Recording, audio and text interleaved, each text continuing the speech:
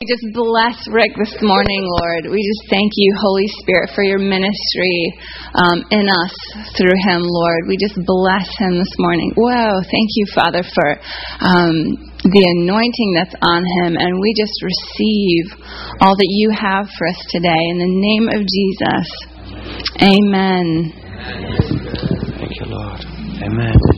Well, I could just stayed there right then. Well, good morning, folks. Good to be with you. Forgive my accent if it all melts into one blur. Tend to get a little bit excited when I'm preaching. And, I'm meant to be at a cafe. All right. So, yeah, I pastor a multi-campus church in the UK. I also help with the Partners in Harvest stuff over there. And it was such a delight to be with you last time I was here.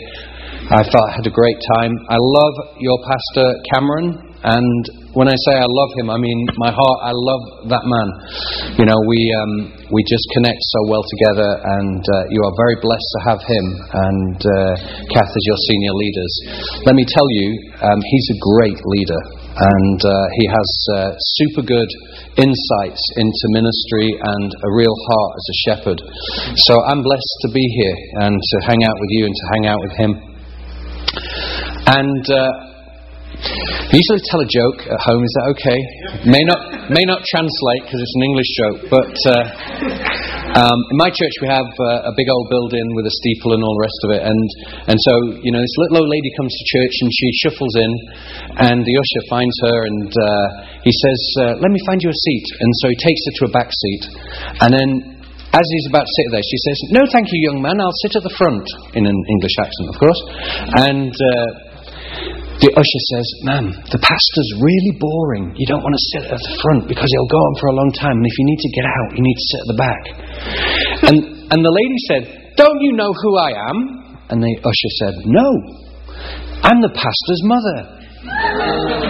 And the usher said to her, "Do you know who I am?" And she said, "No." And he ran away.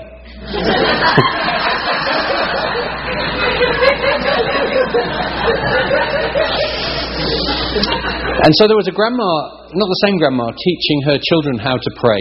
And she says, it's good to pray and it's good to have faith. And so she sent them off to their bedroom that night, and one of them prayed, "Dear Lord Jesus, I really want to know you better. I really want to, understand the Bible better. Amen." And then the second little boy said, in a loud voice, "Dear Lord Jesus, I would love a bicycle. Amen." And the first little boy turned to the second little boy and he says, "You don't have to shout, God's not deaf." He says, "Yeah, but Grandma is."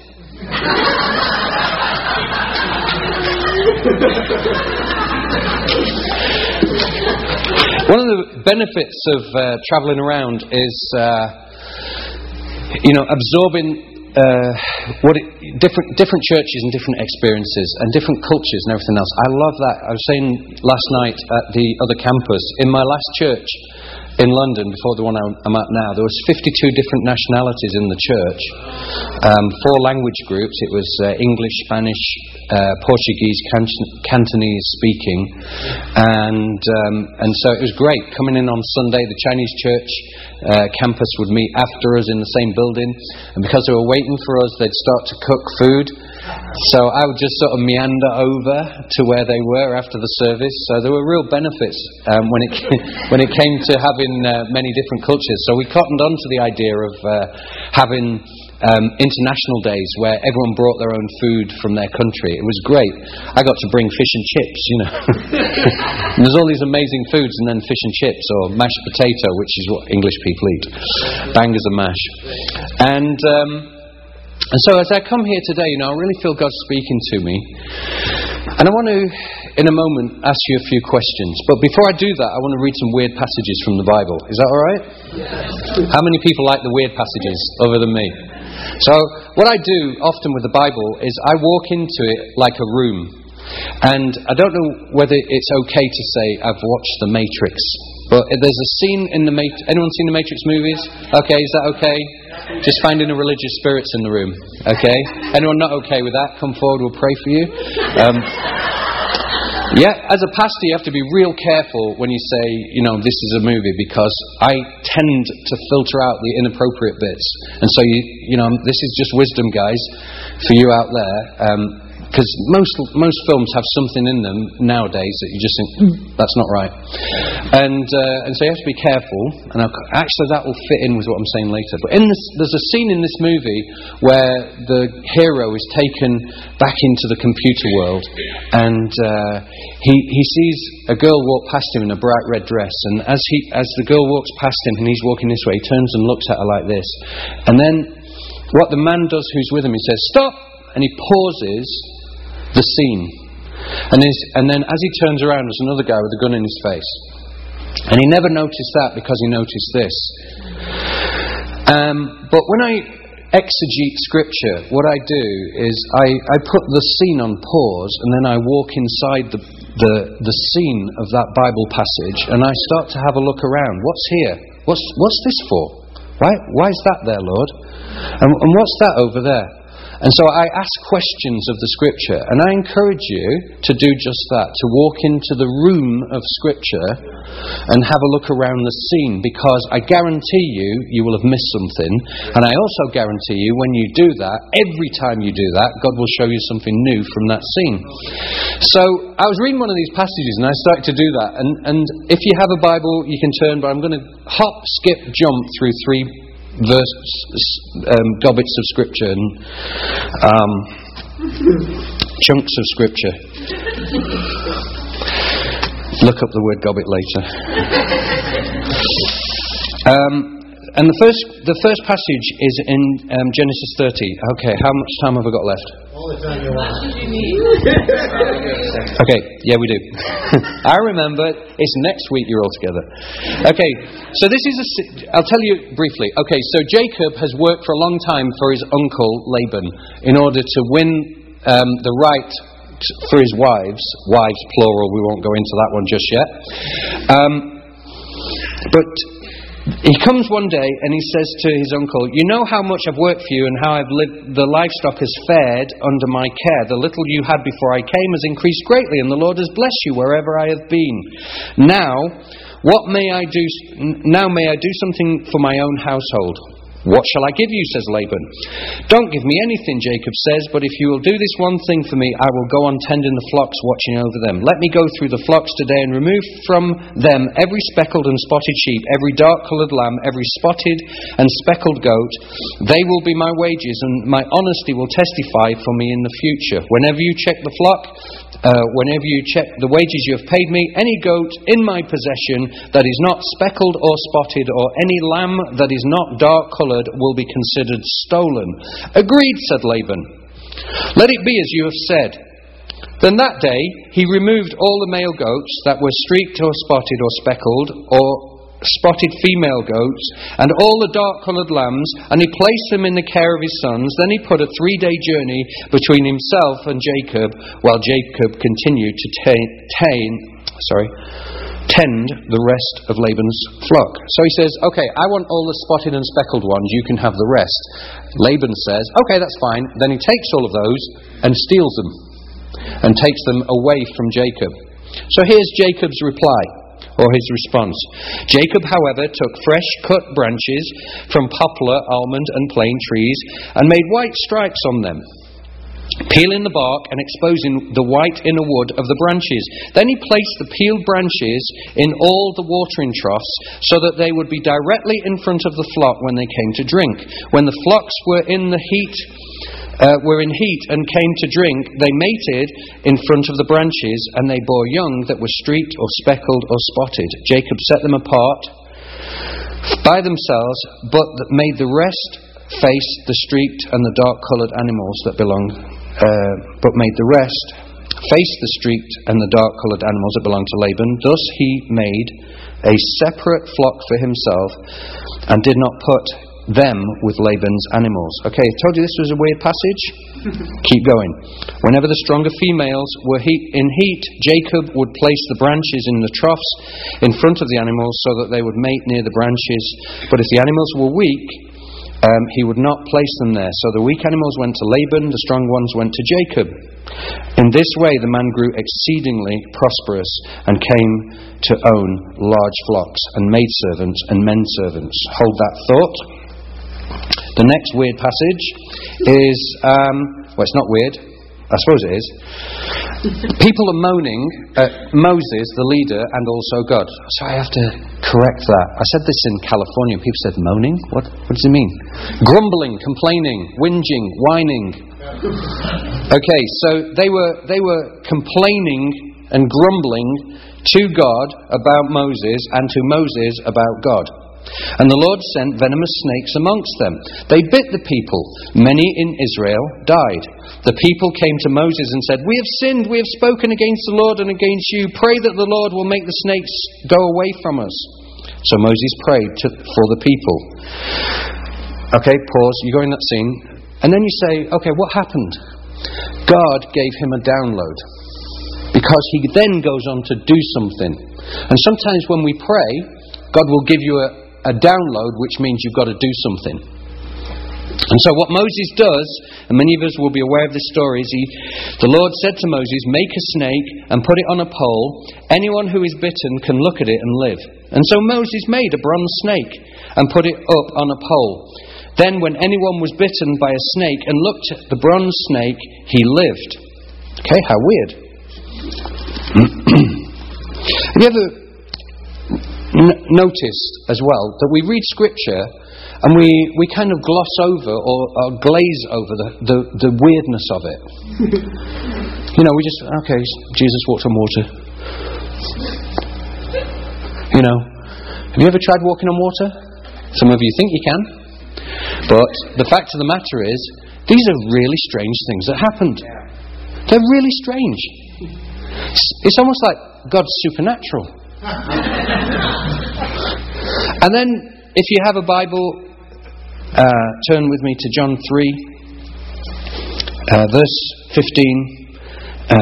From verse 13 actually, Jesus is talking to Nicodemus and he says, "No one has ever gone into heaven except the one who came from heaven, the Son of Man." He doesn't call himself the Messiah, he calls himself the Son of Man. Just as Moses lifted up the snake in the desert, so the Son of Man must be lifted up, that everyone who believes in him may have eternal life. Alrighty. Okay, here's the weird thing. Jacob takes some branches and cuts them. And he puts them in a trough, and when the animals, the sheep, come to drink, they look at those things, and somehow, I don't know how, they start producing sheep after what they're looking at. Okay? So they look at something, and they start to produce what they're looking at. Got that bit? Okay, so if I said to you, "We are what we eat," that's you've heard that statement, haven't you? We are what we eat. We are what we look at. And so the next scene, the people are sinning. And their sin, the wages for their sin, is death.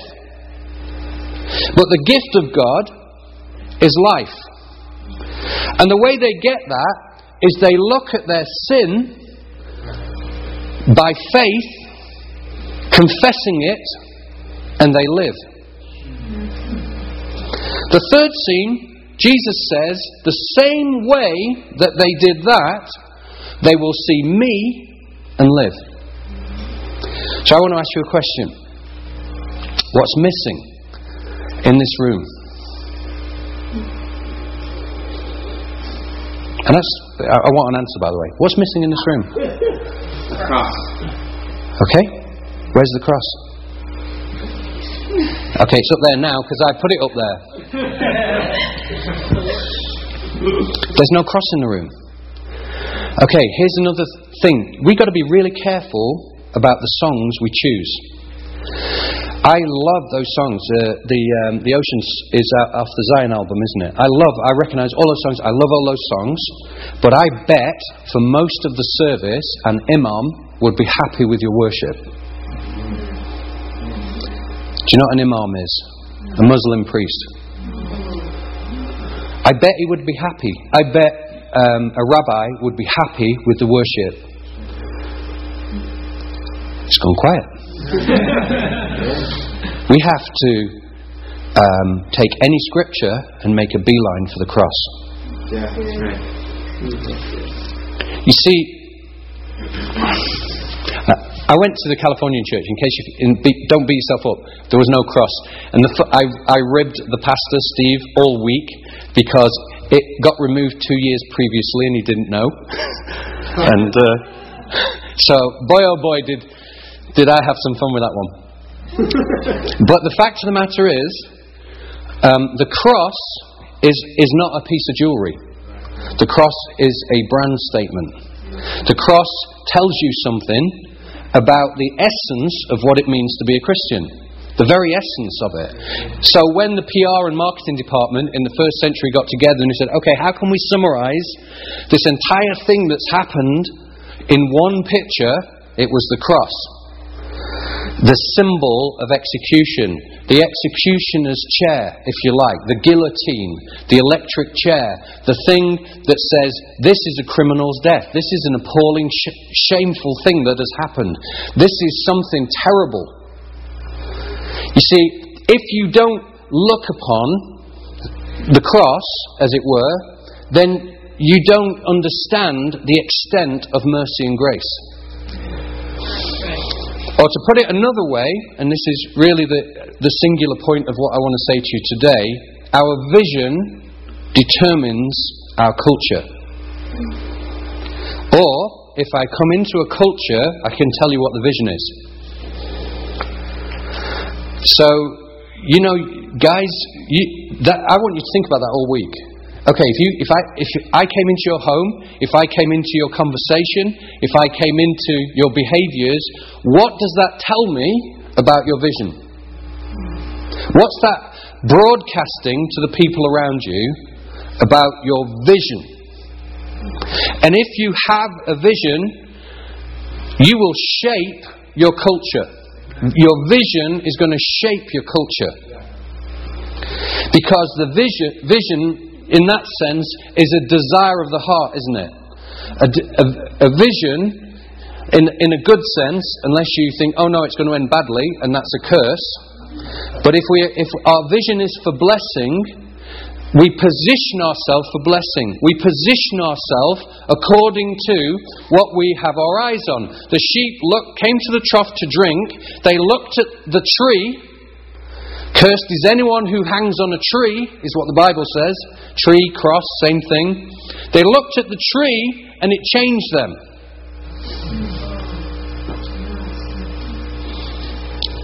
Be thou my vision is the hymn. You know, when I survey the wondrous cross on which the Prince of Glory died, there's something. You know, this is not a preach about pulling out the old hymns for next week's worship, okay, or even the next session's worship. But our forebearers had a vision, and they kept that vision before their eyes. It was in the theology of their worship. And if we're not careful, something is going to erode that for us. Now, some of you know, for the last 11 years I've worked on a rescue boat, a lifeboat, all-weather boat that goes to sea. One of the things you do at sea occasionally is you put down an anchor for all different kinds of reasons, not just to kind of park the boat. And one of the things you do, and anyone here been to sea or have a yacht master's license or anything like that, one of the things you do when you put your anchor down is you take a bearing, a latitude and a longitude. I am here. And then 20 minutes later, you take another bearing. And the reason you do that when you're in the ocean, not in a lake, is because the water under your boat is moving. And you have to check to see if the anchor is holding or if the anchor is bouncing along the seafloor. Because from the surface, you won't notice. From the surface, everything looks okay. But what may actually be happening is that your boat is drifting towards the rocks. You just don't know. And the only way you know is every so often, periodically, you take a bearing. Am I where I am meant to be? Or have we shifted because of the moving water of culture underneath the boat. And so we have to occasionally come back to first order principles. And the first order principle of the Christian faith is the cross of Christ, from which everything flows. The presence of God, the blessings of God, the Holy Spirit, eternal life, the gift of forgiveness, all of those things flow out of the shed blood of Jesus Christ. Now, I know I'm preaching to the choir. And I know that when the coxswain asks me to take a bear in, he knows I know this stuff, but I've got to do it anyway. And every 30 minutes when you're at sea, we have to radio the Coast Guard to say, hey, we're still here, we're alive. We know we're alive, but we just have to ping it. And so when we come Sundays, we want to hear Jesus' name mentioned. Yeshua. You shall call his name Jesus. The name of God is important. You see, there's a kind of an undercurrent at the moment that talks about Islam and Judaism and Christianity. They're all three branches of the same tree. That is factually and theologically incorrect. To put it simply, Islam is a different deity to the God of the Bible. It is a different deity they're talking about. But in our society, in the Western, liberal, egalitarian, pluralistic, syncretistic, any other words I can think of, world, the pressure is on you to play nice and be nice and just to fold in. But the cross was a scandal and a shame to the culture of the day. To say Jesus is Lord was a defiant, rebellious act, because the culture of Nero and the culture of the emperor was you worship the emperor. 5 minutes. And so what you normally said was emperor is Lord. Emperor is God. Culture is God. Political correctness is God. And they said, no, Jesus is Lord. He is risen. He is risen. And so they focused in on the cross of Christ as their vision. And so you could tell who the Christians were. You could tell because the culture was different. They stood out. And because they stood out, they could be picked out. And because they were picked out, they were put to the cross themselves and put to the lions and all of the rest of it. And they did not shrink from death. And we will sit with those people in the glory, in the sweet by and by. We will sit at table with them. We will sit at table with the woman who will die soon in Sudan because she became a Christian and married a Christian man. And so she's been accused of adultery and blasphemy because she became a Christian. She may very well die for her faith. She won't recant, like so many do not. And we will sit with those people in the glory, at the table of the Lamb. And so I want to ask you to consider again, keeping what Christ has done, who Christ is, as the centre. Take a bearing today. Where are you today? What is important today about what you're here to do? I was, encouraged, that you want to make Jesus known to your town. The name of Jesus. Because again, the anchor can slip from we are here in Christ's name to we're here to be a representative of the government in handing out care packages. Why do we help people? It's in the name of Jesus. There's something about being in the name of Jesus.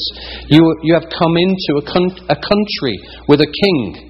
If you are in the name of Jesus, it's a worldview. This is not private belief. This is public truth. You see, the world wants to say to you, well, what do you believe? Oh, I believe in Jesus. How nice. Well, I believe in this and this and this. Oh, that's lovely. And so we have a lovely conversation. You believe this, I believe that. That's the pressure of pluralism. That's what it wants to do. And it is a marketplace of faiths. But we have to stand up for the Jesus of the Bible and let His name be known, and let it be known the works of Christ, to die on the cross. He came in the flesh, fully God, fully man, died on the cross, and on the third day rose again. And the same power that raised Jesus from the dead is at work in me, because now we have the gift that He promised, the Holy Spirit with us, to enable us to share Christ in a bold and a confident way. So here's another thing. 2 minutes left. I haven't got to the message, but we have got to this. So we're okay. We've taken a bearing. We're back. We're where we're meant to be. Jesus, the name, the work, the person is everything. They proclaimed a person. They didn't have a philosophy. Well, we want to see you happy. We want to see you content. We want to see you comfortable. We want to see you healed. They proclaimed a person, the name of Jesus, and they expected a response to that person. So I'm just going to run you through this to end. So hit me with a slide. Okay, I used to get loads of those on my exams. And the cross tells us that we get it wrong. And there is a current trend to remove the aspect of the cross that is to do with holiness. I mean, not everyone will know this, but there really is. We want to bleach out of any discussion of the gospel judgment, wrath, hell. We're taking those things away. But to take those away and to say, I don't think we need to talk about hell anymore. I don't think we need to talk about God having wrath. I certainly don't want to talk about God sending people to hell. To do that is to end up with a different deity. You have changed the doctrine of God. You have changed the doctrine of the atonement. You have changed the doctrine of man. You have changed the doctrine of the end times and eternal things. I'll just have to keep going to tell you every doctrine that's going to be affected by removing holiness from the cross. But I see at the cross something else. The next slide. Did you notice that one? Let me show you that again. You see, I receive Father's Day cards and birthday cards, and they say hugs and kisses. And in England we put kiss, kiss, kiss, kiss, kiss, kiss. And I see that at the cross, yes, I have to admit I did something wrong. Yes, I have to admit God is absolutely right in His decision and opinion about sin. But I also have to there find love and mercy, that He died for me, that the love of Christ is for me. That it's not just a random thing He did it for me. And so I want to encourage you today, do you know Jesus loves you? And the answer is found in the cross, objectively. And so when I come in, as we did this morning, whoever said it, and said, well, I was kind of flatlining and didn't feel anything, wasn't feeling it. Okay, I look at the cross objectively and I say, I know whom I have believed. And I'm sure of this. The work He has begun in me, He's going to bring to completion. Why? Because I see the cross. I am reminded of who I am, and I am reminded of who He is. And so that leads to the next thing. Therefore, I have to make a decision at the crossroads. Which way am I going to go? Am I going to go with my own strength, my own ideas? Am I going to turn to the left or the right? Am I going with culture, or am I going with the culture of heaven? Am I going with God's way? Forward. And so the cross is a place of decision for us. It is a place where we come back and we are stripped of our insanity one more time. The insanity of sin, the insanity of a culture in rebellion to God that says, let us throw off His chains. And I choose again to come to Him. And lastly, it is a place of healing for my soul. And in the sense of, yes, I lay down the burden of my sin. Yes, I hand over my guilty life, or I remember that I have handed over my guilty life and received Him. But it's also a place where you can lay down the burden of the sins committed against you. And this week someone's going to insult you, someone's going to cut you up on the highway, someone's going to forget about you when it comes to those invitations to that event. There's 1,000 or 1,000,000 ways you can be offended. But you bring your offence to the cross in the manner that Christ took your offence. He forgave you forgive others. There's so many ways. You could stand here and contemplate the cross for the rest of the week and you'll find something new. I just want to say, guys, in the same way as the lambs looked at the tree and it changed them, have a week where you look at the tree. Let it change you. Let it impact your culture, what's going on, what you value, what's your history going to be. It's determined by the cross. Let's stand together.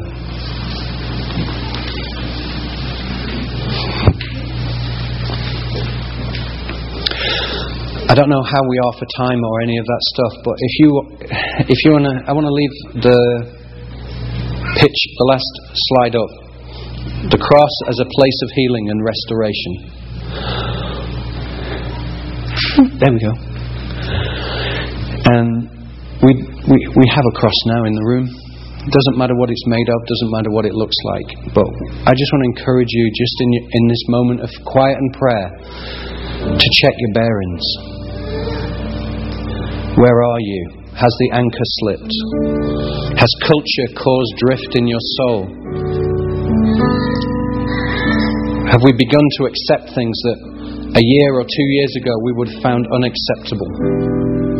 Papa waits for you to come home, to come back to His love today, to His healing and His presence. And the way home comes through the one who said, I am the door, the good shepherd who lays down his life. And we come to you, Lord, today through the cross of Jesus Christ alone. There is no other name under heaven through which we can be saved. And so, Lord, in this moment, it's the greatest joy we have to acknowledge you and to say, yes, Jesus, you're my Lord and Saviour. And if you felt a little bit far from God, I would encourage you just to make a step towards the cross. Come stand here, I'll pray with you, just for a blessing. I don't need to know anything about that situation, but if you would like to just say, I want to make sure I am rooted and established in the love of Christ. I want to know His sufferings and so somehow attain to the power of the resurrection. Come forward. God will meet you here at the front. We want to just pray with you. And I just want to lay hands on you and bless you to have an amazing week, an amazing time in His presence. Let the vision of Christ rock your world. Let the vision of Christ shape your future. Be thou my vision.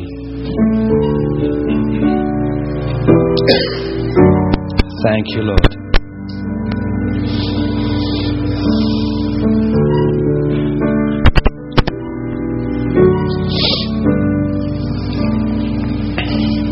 Holy Spirit, come.